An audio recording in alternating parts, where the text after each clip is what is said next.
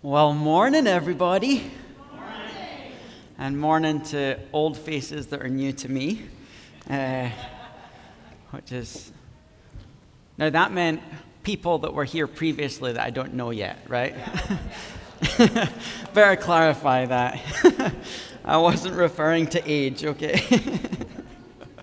So, morning. So just by way of reminder, we are in a series called Sent, where we are diving into the book of Acts. And I want to keep holding before us the purpose of the series. So we are a church that's in redevelopment. We're a church that is trying to re-envision what it is that God wants to do here. We're trying to recover what the Bible teaches us about what the church is supposed to be so that we can allow that to shape what it is that we do as we move forward. So whenever you're looking at the church and going, what's the church supposed to be? The best place to go is always back to the book of Acts. Why? Because you see the church before all the trappings of institution and culture and all of the different pieces in church history, right back to the beginning when they didn't know what they were doing. And it was just a group of people with the Holy Spirit doing what he was compelling them to do. So there's a beautiful simplicity in the book of Acts about what the church looks like and what their mission is as they go out into the world. So we want to look at Acts and try and recover this idea of the church as sent people in the world. What does that mean for us individually? What does it mean for our church? What does it mean as we partner with the churches around about Portland to work together to see God's will accomplished here? So, as I mentioned a couple of weeks ago, there's two things to keep in mind as you're reading through Acts during the week, because of course you're doing that. And then as we talk about it on a Sunday, as you're looking, there are kind of two categories of content that you'll see as Acts describes the church. One that you can call descriptive, so it's describing what the early church looked like. And then there's another type that we would call prescriptive. And things that they're doing are kind of prescribing a pattern that we're supposed to walk in for the rest of the life of the church. And so you'll want to be discerning and seeking, and we'll wrestle together with which of these elements are descriptive and which are prescriptive. This morning we're going to jump into the second two-thirds. We did the first two-thirds, now we're going to do the second two-thirds, because in preacher terms, two-thirds and two-thirds makes a whole. So we're going to do the second two-thirds of the book of Acts, and we're going to look starting in verse 14. But we're going to look through here essentially at three transformations that are happening. So just get us back up to speed. Jesus has died. He's raised from the dead. He's appeared to his disciples. He's been teaching them about the kingdom of God. And then one day when they're there, he just disappears up, it says, in a cloud. And we'll translate that and interpret that how we want. But then from there, he tells them, go to Jerusalem, wait. They wait in Jerusalem in obedience to his command. The Holy Spirit falls. So in Acts chapter 2, right at the beginning, the Holy Spirit falls on the people. And there's this incredible moment where all the people are speaking. And they're speaking as the Spirit gives them utterance. And then it tells us that all of the people around about hear the words translated into their own language. And they're all like, what the heck? These people are drunk. And that's where we pick up the story. So it's always a good part. So we're going to look at three transformations that come from here. From the minute the Spirit is poured out, this miracle happens. What are the three transformations that go from here? So we're going to look at Acts chapter 2, starting at verse 14. And we'll do some reading, and I won't read the whole thing this week and then go back through it all. I'll read it and talk as we go. So, Acts chapter 2, starting at verse 14. Then Peter stood up with the 11, raised his voice and addressed the crowd. Fellow Jews and all of you who live in Jerusalem, let me explain this to you. Listen carefully to what I say. These people are not drunk as you suppose. It's only 9 a.m. No, this is what was spoken by the prophet Joel. So the first thing that I want to address, the first transformation that you see here is really Peter's transformation, because Peter is transformed from the denier to the declarer. And I think it's easy at this point of the story to miss this massive transformation. You go back into the end of Luke's gospel. You've just watched Peter as he's sitting around this fire and people coming up to them saying, hey, you were with Jesus. And he's like, no, that wasn't me. And we look at the story and go, if it was me, I wouldn't deny him, right? Right? If it was me, I wouldn't do that. Never mind, all these people are about to kill him, and we know it. And if I'm associated with them, then they're probably going to kill me too, and I got to preserve my life, because that's what we do, right? So he's had this moment where he's denied Jesus. Scripture says he denies him 3 times. Jesus even predicted it to him. You'll deny me 3 times. And Peter's like, no, I won't. And he goes on and does exactly what Jesus predicts. Is Jesus trying to say something horrible, like I'm pointing out the brokenness of your character and we're going to fixate on your sin? He's saying, no, I'm letting you know this so that when it happens, you know that I chose you knowing it would happen. And then that there was going to be a transformation would come that would allow you to experience the grace and carry you forward into all the other things that I prophesied. So at this moment, the Spirit has fallen. The disciples have been in a room scared. They've been praying. They've lost their Savior. They've watched him die. They don't know what's happening. All of a sudden, the Spirit falls. People start speaking. Everyone's going, what's going on? These people are drunk. And Peter, the denier that was scared to acknowledge his commitment to Jesus, stands up in the middle of a public crowd, filled with boldness and authority, and from nowhere starts expounding Scripture and declaring this amazing sermon. I just think that's fantastic. When you look at your life, do you see yourself as a bold declarer of Scripture? Or do you see yourself sitting a little more in this denier category? When people at work are talking about stuff that I don't agree with, I'll just keep my mouth shut. Because I don't want to rock the boat. I don't want to upset people. I don't want to get in trouble. Maybe you're one of those people when you're sitting with friends and you're like, man, I wish I could find a way to share the gospel. This would be a great opportunity. But you're just scared. Like there's so much hope at this moment in the story because the Holy Spirit fell. And all of a sudden, that fear and that doubt and that worry disappeared because the Spirit emboldened him, and didn't just embolden him, but imparted into him the words that he needed to declare to make sense of what was going on. So when you're fearful, when you're doubting, when you're worried about sharing, God will give you, if you ask him, the boldness to declare what he wants you to declare. So let me start with this question. Are you willing to let God use you to declare the gospel? Now we all go, yes. But let me ask it again. Are you really willing to let the Lord use you to declare the gospel? Are you willing, in those moments where it's uncomfortable, to respond to the stirring of his Spirit and speak up? Would you be willing, walking down the street, if the Spirit moved in you, to stop in the middle of Fred Meyer and say, hey, everybody in all of Hillsborough, let me explain to you what's happening. Would you be willing? Because at the end of the day, a lot of the time we're like, yeah, I want to be someone that declares God's truth, but one-on-one, in a comfortable situation, when I'm ready and well-schooled and ready for it, right? Are you willing? Are you willing to offer yourself to him and say, God, I want the boldness to declare your truth. I need you to give me the words to speak them. I need you to create the opportunities for me to speak it. And then are you willing to die to self in the moment and go from denier to declarer as the Spirit empowers you? Such an amazing transformation. Anyway, let's move on. There's lots of scripture to cover. So this is into verse 17. So we're going to look from here at this amazing sermon that Peter preaches. So Peter is about to explain the events that just happened, the Pentecost event where the Spirit was poured out. So let's look. Well, I'll just read Peter's words and then I'll go back and we'll kind of follow his logic. So this is what Peter says. No, this is what was spoken by the prophet Joel.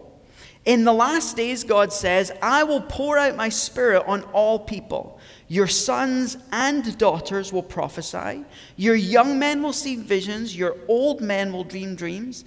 Even on my servants, both men and women, I will pour out my Spirit in those days, and they will prophesy. I will show wonders in the heavens above and signs on the earth below, blood and fire and billows of smoke. The sun will be turned to darkness and the moon to blood before the coming of the great and glorious day of the Lord. And everyone who calls on the name of the Lord will be saved. This hint, remember, Luke is emphasizing everybody, the universality of the gospel. Everyone, not just Jews, who call on the name of the Lord will be saved. He goes on. Verse 22, fellow Israelites, listen to this. Jesus of Nazareth was a man accredited by God to you by miracles, wonders, and signs which God did among you through him, as you yourselves know. You saw it. This man was handed over to you by God's deliberate plan and foreknowledge. And then you, with the help of wicked men, put him to death by nailing him to the cross. But God raised him from the dead, freeing him from the agony of death, because it was impossible for death to keep its hold on him. Amazing truth there. Sometimes, see, when we read scriptures like this and Jesus raises, it's all right to whoop and holler and applaud, right? I'm going to go back a little bit. And I just want you to be excited about this truth right here. So this man was handed over to you by God's deliberate plan and foreknowledge, and you, with the help of wicked men, put him to death by nailing him to the cross. But God raised him from the dead. Yeah, freeing him from the agony of death, because it was impossible for death to keep its hold on him. David said about him, and he quotes from Psalm 16, this is verses 8 through 11, I saw the Lord always before me. So this is King David as he's writing and he's speaking and he's prophesying. I saw the Lord always before me. Because he is at my right hand, I will not be shaken. Therefore, my heart is glad and my tongue rejoices. My body also will rest in hope, because you will not abandon me to the realm of the dead. You will not let your Holy One see decay. You have made known to me the paths of life. You will fill me with joy in your presence. And then he goes on, fellow Israelites, I can tell you confidently that the patriarch David died and was buried, and his tomb is here to this day. But he was a prophet, and he knew that God had promised him on oath that he would place one of his descendants on his throne. Seeing what was to come, he spoke of the resurrection of the Messiah, that he was not abandoned to the realm of the dead, nor did his body see decay. So Jews reading this passage would have interpreted this as David talking about himself. And Peter's looking back on it going, David died. He's saying God's going to protect the Holy One. His body's not going to decay. We know David's dead. We know his tomb's there. His body's decayed. So if David died, as we know he did, then it has to be speaking about someone else. And I'm about to tell you who that someone is that he was speaking about. He goes on, seeing what was to come, he spoke of the resurrection of the Messiah, that he was not abandoned to the realm of the dead, nor did his body see decay. God had raised this Jesus to life, and we are all witnesses to it. And I'm sure he's pointing to all of the disciples round about us. We are all witnesses of it. Exalted to the right hand of God, he has received from the Father the promised Holy Spirit, and has poured out what you now see and hear. For David did not ascend to heaven, and yet he said, this is Psalm 110, the Lord said to my Lord, sit at my right hand, and I will make your enemies a footstool under your feet. Therefore, let all Israel be assured of this. God has made this Jesus, whom you crucified, both Lord and Messiah. So here you've got Peter, scared to acknowledge round a campfire to a tiny little girl that he knew Jesus. He was scared of a girl, right? Come on. I'm playing. It's all right. Girls are scary. And every middle school boy knows it, right? Every middle school boy knows that. This guy who was terrified, all of a sudden standing up and declaring with boldness this theological exposition of the Old Testament that explains the reality that Jesus is the Messiah. So we could spend hours and hours and days walking through the beach, but I'm going to do it kind of quickly, and I want to walk through the logic so that you can understand what Peter is preaching and what the people round about would understand. So let's follow his logic. So he's beginning by quoting Joel. And he's saying, as we said last week, God promised to pour out his Spirit. And he's looking back at the prophet Joel. And if you grab your Bible and you were to look at Joel, it's 3 chapters long. It's a fun little read. It's all about plagues of locusts. Super exciting. But he's talking about this judgment on Israel. And he's explaining to the people that if you were to turn back to the Lord, if you were to rend your heart, then this would relent.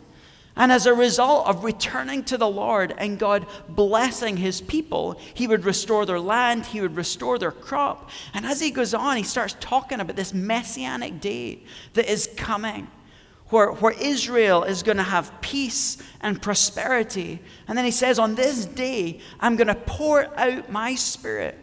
And all of a sudden, everything changes. Because he's promising this day when the Messiah is revealed will be the day when the Spirit is poured out, and something changes.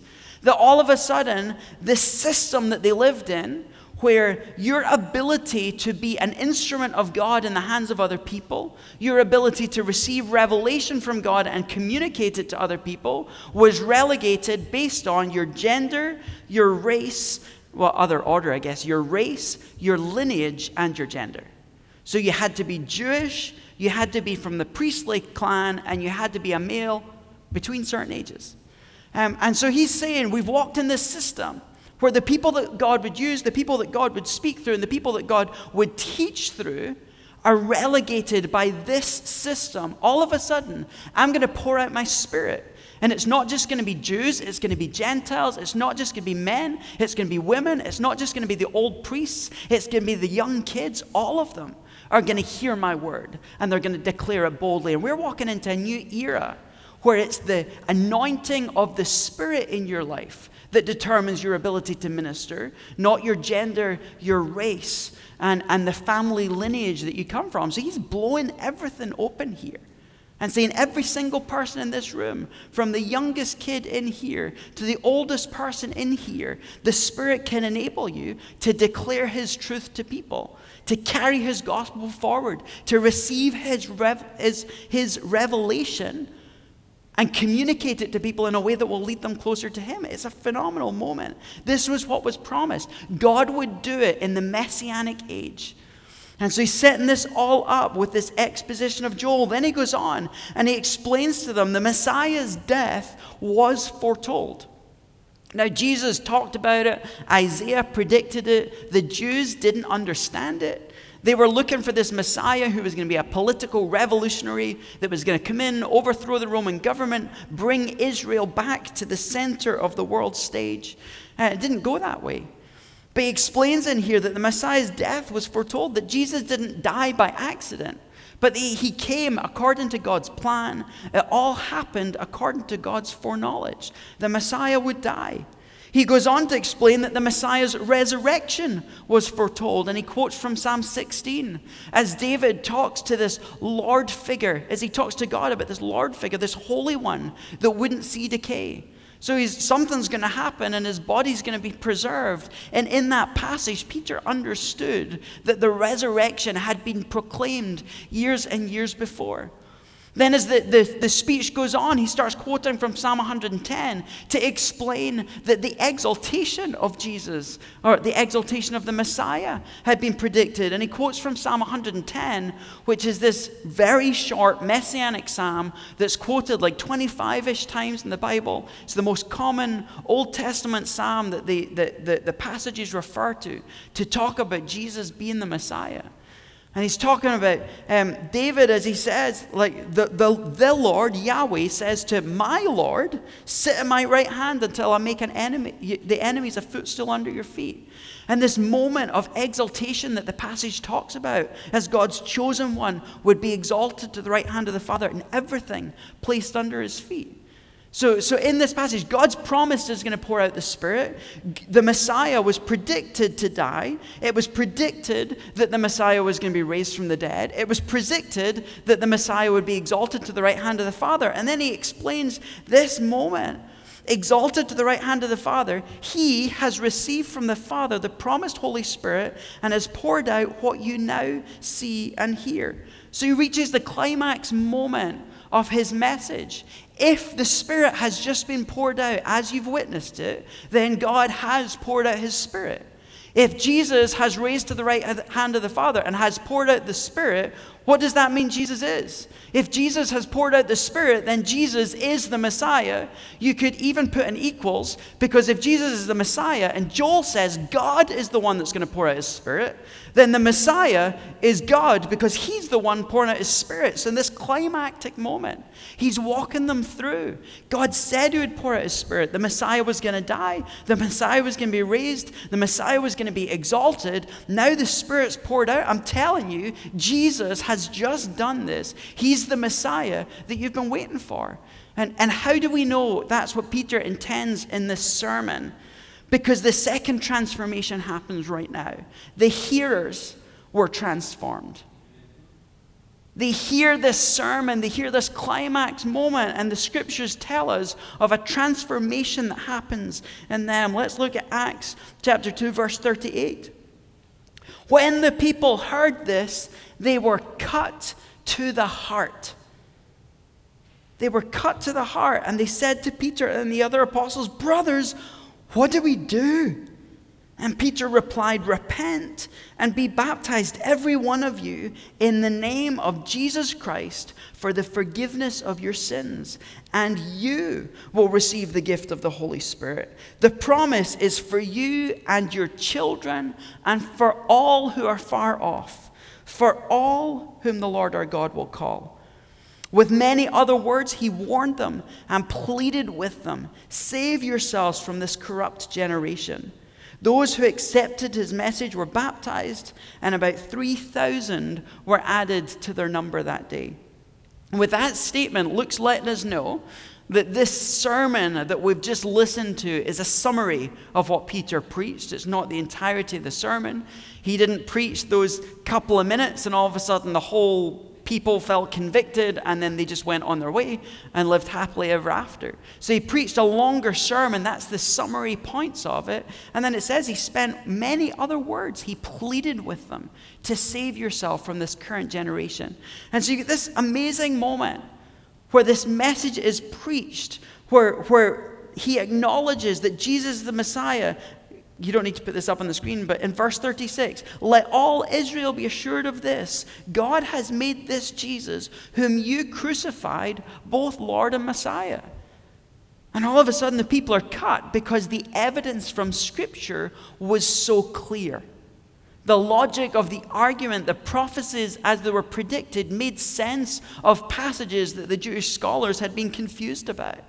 And all of a sudden they realized God had sent the one that he'd promised, and they were complicit in killing him.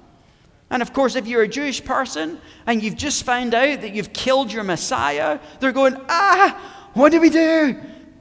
Because he's coming to save us. He's coming to rescue us. He's going to restore all of Israel. We're going to be back in right relationship with God. What do we do? Turn back time.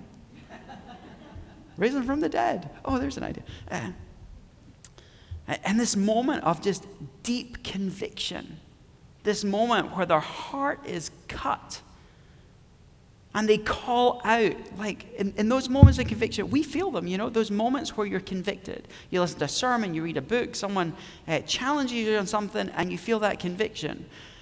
What's going on right here, the mark of someone who's receptive to the Spirit, when you feel that cutting, your automatic response is, "God, what do I do? What do you want from me now?" I think in the West we're very good at, "Wow, that was really convicting. Okay, time for dinner." I'm going to write this down, and next week when I have some time, I'm going to think about it some more. But their response, what do we do? Repent. Repent, change your mind, change your thinking, change your way of living. And so the second question that comes with this transformation, is your heart being cut or becoming calloused? They were at a point where their heart was so callous to the truth of God that they were willing to kill the Messiah. The truth was declared. The Spirit moved through Peter and through them as they received it, and their heart was cut. So where do you sit on that spectrum as you hear the word declared? Is your heart being hardened towards it, or are you being cut open and crying out to God, "Lord, help me, empower me to go live this out"? And this is so subtle. As I say, I've said this many, many times. I feel like in the Western church, we're addicted to the feeling of conviction. Man, that was a great sermon. Oh, really challenging. The end. You know? We feel the stirring. We know there's something to do. Then we lack the submission, the submitting to Jesus to have him lead us forward into the next thing. Is your heart being cut, or is it becoming calloused? Be asking God, fill me with your Spirit to soften my heart, to respond to your truth, and to go out into the world to do the things that you're asking me to do. As the passage goes on, we see the third transformation. So the first transformation, Peter was transformed. The second transformation, the hearers were transformed. And this third transformation, community was transformed. Because as they respond to this message, it says that there were that people start giving their life to Jesus, and the shape of what community looked like, the color of what community looked like, the demographic of the community, it's all transformed. Let's look at Acts chapter 2, verse 24, dyslexia right there. Acts chapter 2, verse 42, and see as they respond to the cutting of their heart, what it looked like as it got lived out in the community that we're part of. Verse 42, they devoted themselves to the apostles' teaching and to fellowship, to the breaking of bread and to prayers. Everyone was filled with awe at the many wonders and signs performed by the apostles. All the believers were together and had everything in common. They sold property and possessions to give to anyone who had need. Every day they continued to meet together in the temple courts. They broke bread in their homes and ate together, and with glad and sincere hearts, praising God and enjoying the favor of the people, of all the people. And the Lord added to their number daily those who were being saved. So the Spirit falls, the word is preached, they experience conviction. They have this moment, what do? They're told, repent and be baptized. They walk forward in obedience to that instruction, and it completely transforms the fabric of the society that they're living in. And this is one of the best descriptions when we ask the question, what should the church look like? How should we be functioning as the church? This description is really what we should be looking like as a church. What do they devote themselves to? He starts with these 4 descriptors: teaching, fellowship, breaking bread, and prayer. So they devote themselves to the apostles' teaching. What are the apostles' teaching? They're walking back through the Old Testament and showing how everything that was promised was fulfilled in Jesus.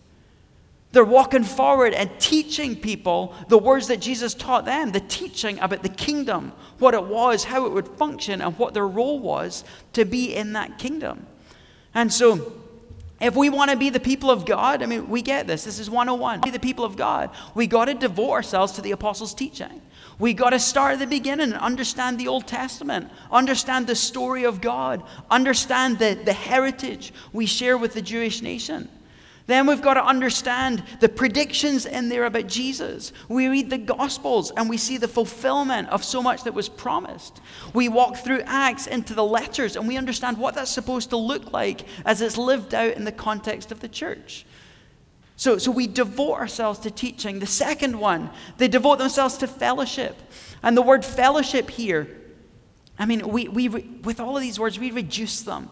Fellowship is just like getting together and having a little Christian powwow, right? Let's just have a little natter and chatter and gather together, and we call that fellowship. The root of the word fellowship is literally like to share. So this word is about like sharing. It's about sharing your lives. It's about sharing your possessions. It's about sharing your heart. It's about sharing your wealth. And we know that because the rest of the passage goes on to describe what that looks like as they sell their possessions and give to those who have need, as they hold everything in common. So if we want to be a church that looks like the early church when the Spirit poured out, you got to ask, are we marked by sharing? Not just like, here, borrow my book, or here's my truck for a couple of days, but are we actually giving ourselves and our resources to one another? The third one, the breaking of bread. Which has the tradition around this has become that we practice communion. And here we've been in the habit of doing communion at the first Sunday of every month. We gather to break bread together. But breaking bread was more than that. It was gathering in people's homes to eat meals together. It was about depth of relationship. Part of the meal would involve remembering Christ's sacrifice as they engaged in the wine and the bread. And so, as a church, as a member of the church, how are you doing at having the other people from the church in your home to break bread? Okay, it's COVID, so little funny right now. So let's go back to January last year, before it all kicked off. How are you doing at that? Are you a person of hospitality? Have you been working your way around the people that are here, inviting them over to hear their story, to know their life, to share your home with them? Because that's a mark of what it is to be the church. And the last one was prayer. And the word is plural. So it says prayers. They devoted themselves to prayers, and the Jewish nation and within their religious system, they had set prayers that we would engage in every day. So what this probably means was that they went to the normal Jewish prayer times to worship Yahweh and to take advantage of those times to help the people round about them know that the Messiah had been revealed. But this was a daily commitment, multiple rhythms through the day of being devoted to prayer. So these four elements have to mark the church, but devote yourselves to the apostles' teaching. Devote yourself to fellowship. Devote yourself to the breaking of bread. Devote yourselves to prayer. But we're just at the start of Acts. This is just the church finding its feet to carry out the mission. That is not the mission of the church. So if that's what our church looks like, we're failing at the mission that God's given us. Because he's about to go, when we get to chapter 8, things are going to blow up, and the rest of the book is the mission. And we gather for these things to fuel us, to send us out there. And I think what happens is we like the fellowship and the breaking of bread, and we just keep eating. And eventually we're going to explode, right? We're supposed to be spreading the message of Jesus intentionally, not because it's exploding out of us because we've eaten too much of it, if that's even possible. One thing that we want to do moving forward, we have different prayer times that happen. We would love you to join our church in prayer. So there is a Tuesday afternoon, 4 p.m. prayer time that happens through in the nursery. There's a group of people that gather and pray for their prayer requests. There is a Thursday night Zoom call that happens where people gather. There's about 30 minutes of chit-chat. You can join for the chit-chat, or you can jump straight in at 8 p.m. and join us for 30 minutes of prayer. It's an opportunity to devote yourselves to prayer together. But what I really want to see us do is have more opportunities where we are gathered together as a whole church calling out to God. And so starting from next week, we're going to gather here at 9 a.m. prior to the service, and we're going to spend 30 to 40 minutes interceding for our church, for God to move in our services and for the community around about. And so I've talked with this to a couple of different people, and if I haven't shared some stuff with you, I'm sorry, because I'm about to make something mandatory that you didn't know. Part of the reason you hired me is because of the commitment to prayer and the desire as a church to grow in prayer. I am convinced with every ounce of my body that God will not move here the way that we want him to until we corporately unite ourselves in prayer for our church and for the city. And so for me, this is mandatory, as much as that's possible. If you serve on a Sunday morning, this gets a little tricky. If you serve on a Sunday morning, you need to be here from 9 to 9:40 to pray with us. Because there's no point in standing up here leading worship, doing sound, doing AV, making tea and coffee, and doing it all on our own ability, right? And that stuff on its own is not going to grow a church and change a community. When we gather together and we plead with the Lord, he promises that he'll respond. So if you're serving on a Sunday, come join us. The staff are going to be here.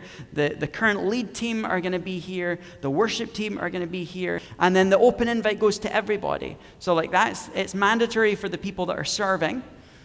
And it's like as highly suggested as it possibly can be to everyone else that's in the church. If you're part of this church and committed to this church, from you, like Sky's, well, Sky won't work. Ewan could participate, Ella could participate. Come and we will pray together.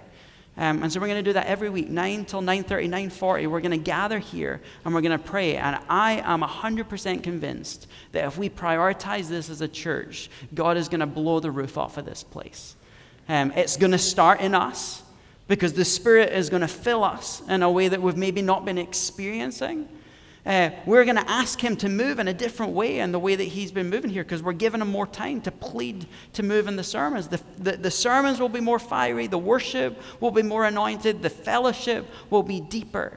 And that's going to transform what we do as a church and what goes out there. So 9 a.m. starting next week. If you can make it, please be here. And just to give the caveat, if you've got kids or someone that you have to pick up, I understand. I understand there's people that just can't be there. And so I don't want you to feel guilty, like I'm going to think you're this evil person because you're doing something else. But I just want to say, let's prioritize this moving forward and see what God does.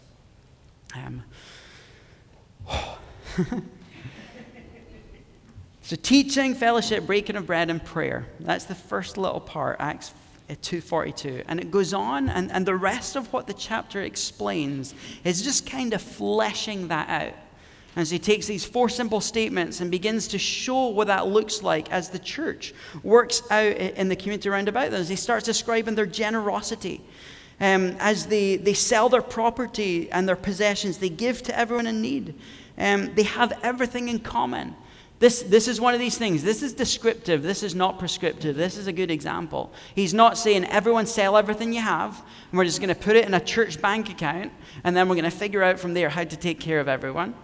We know because as the church grows, like Paul's writing to people who have church meetings in their houses, so they still have their houses. And so this is descriptive of the generosity. They're willing to take their possessions, sell them, and share it with people that are in need. It's great in a church to have a benevolence fund where we have money set aside in the budget to be able to help people in need.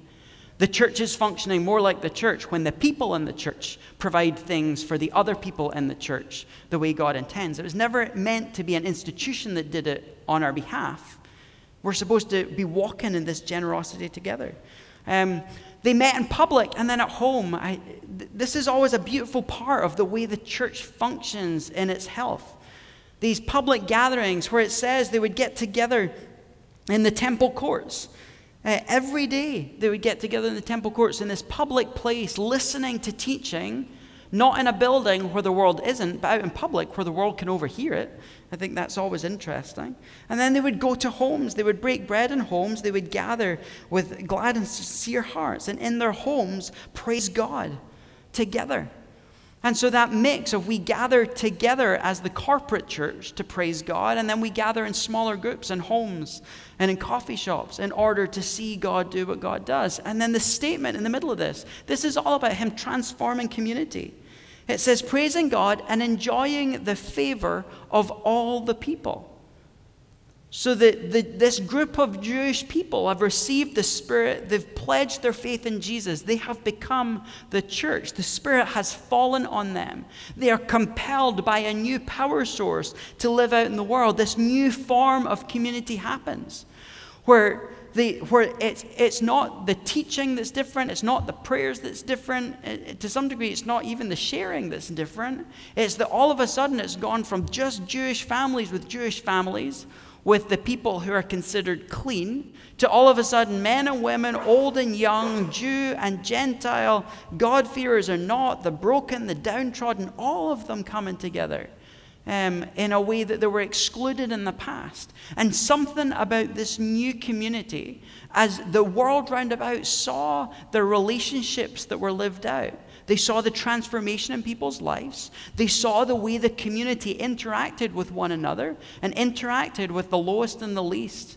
And it says that people were added daily to their number. And this is before they've gone out with the gospel.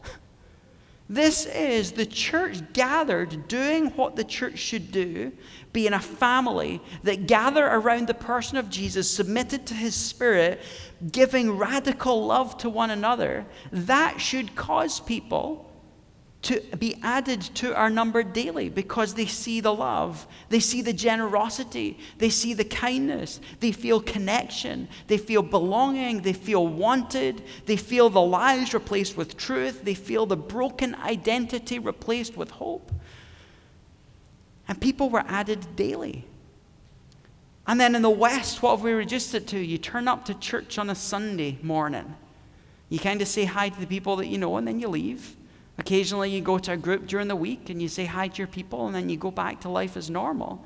And then when the world out there hears us describe the church, it's just a bunch of busy work.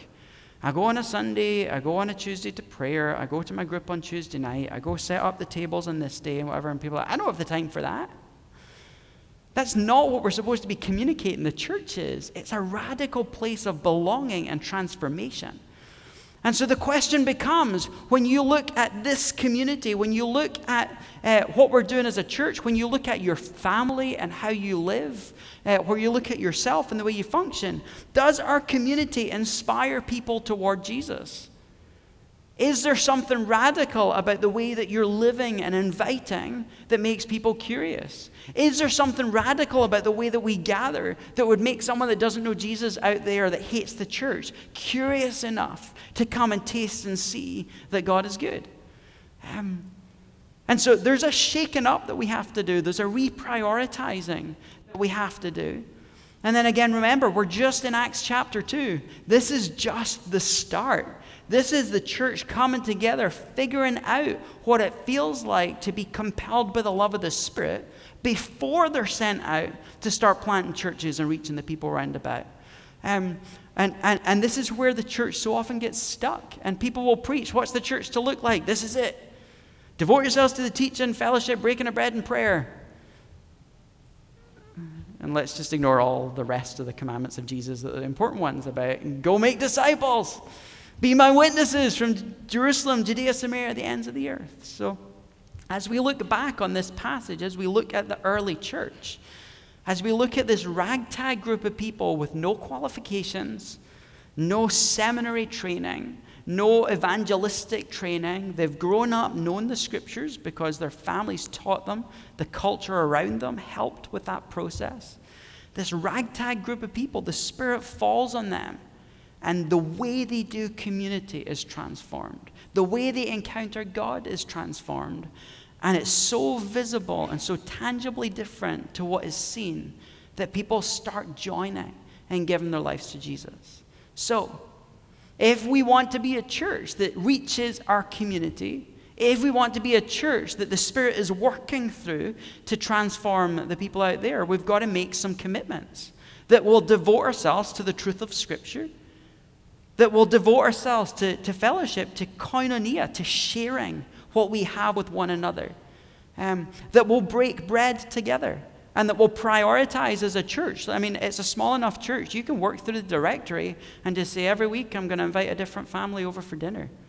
What do you think would happen to the relationships in this church if every grouping in here prioritized spending time with every other group in here? Clickiness disappears.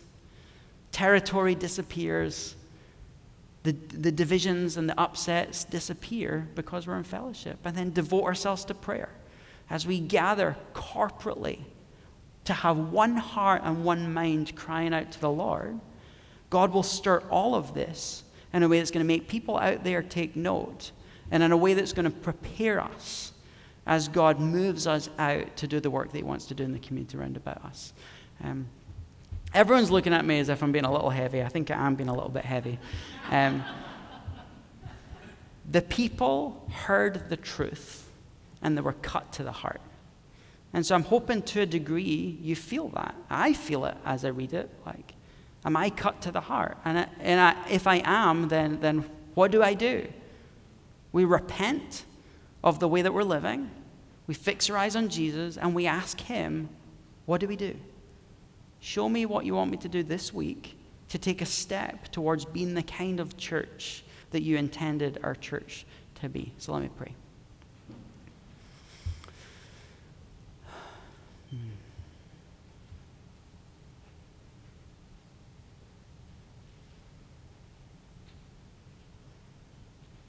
God, passages like this are inspiring and encouraging and hope-filled, and then they're convicting and difficult and exposing.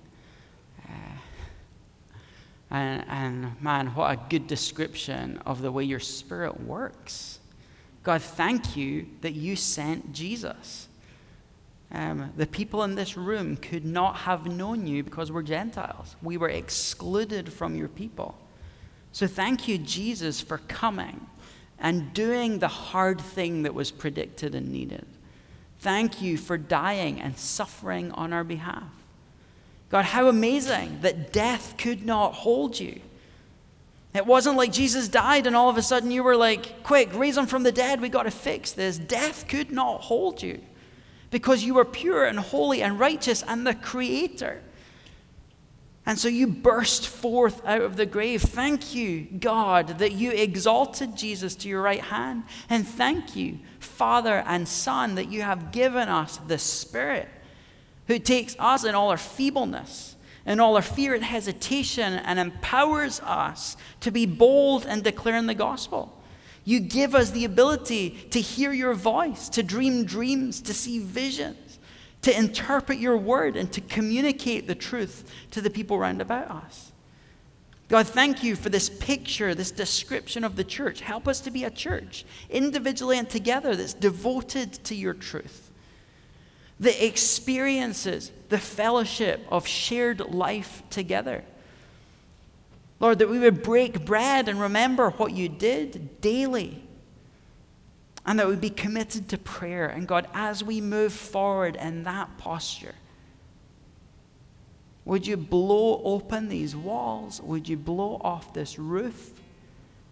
And would you transform the lives of the people around about you? Not just so we can have big numbers, not so that we can stand at the end of the year and say, look at us, but so that they can encounter you and experience the fullness of life that you intended for them. God, you are so good.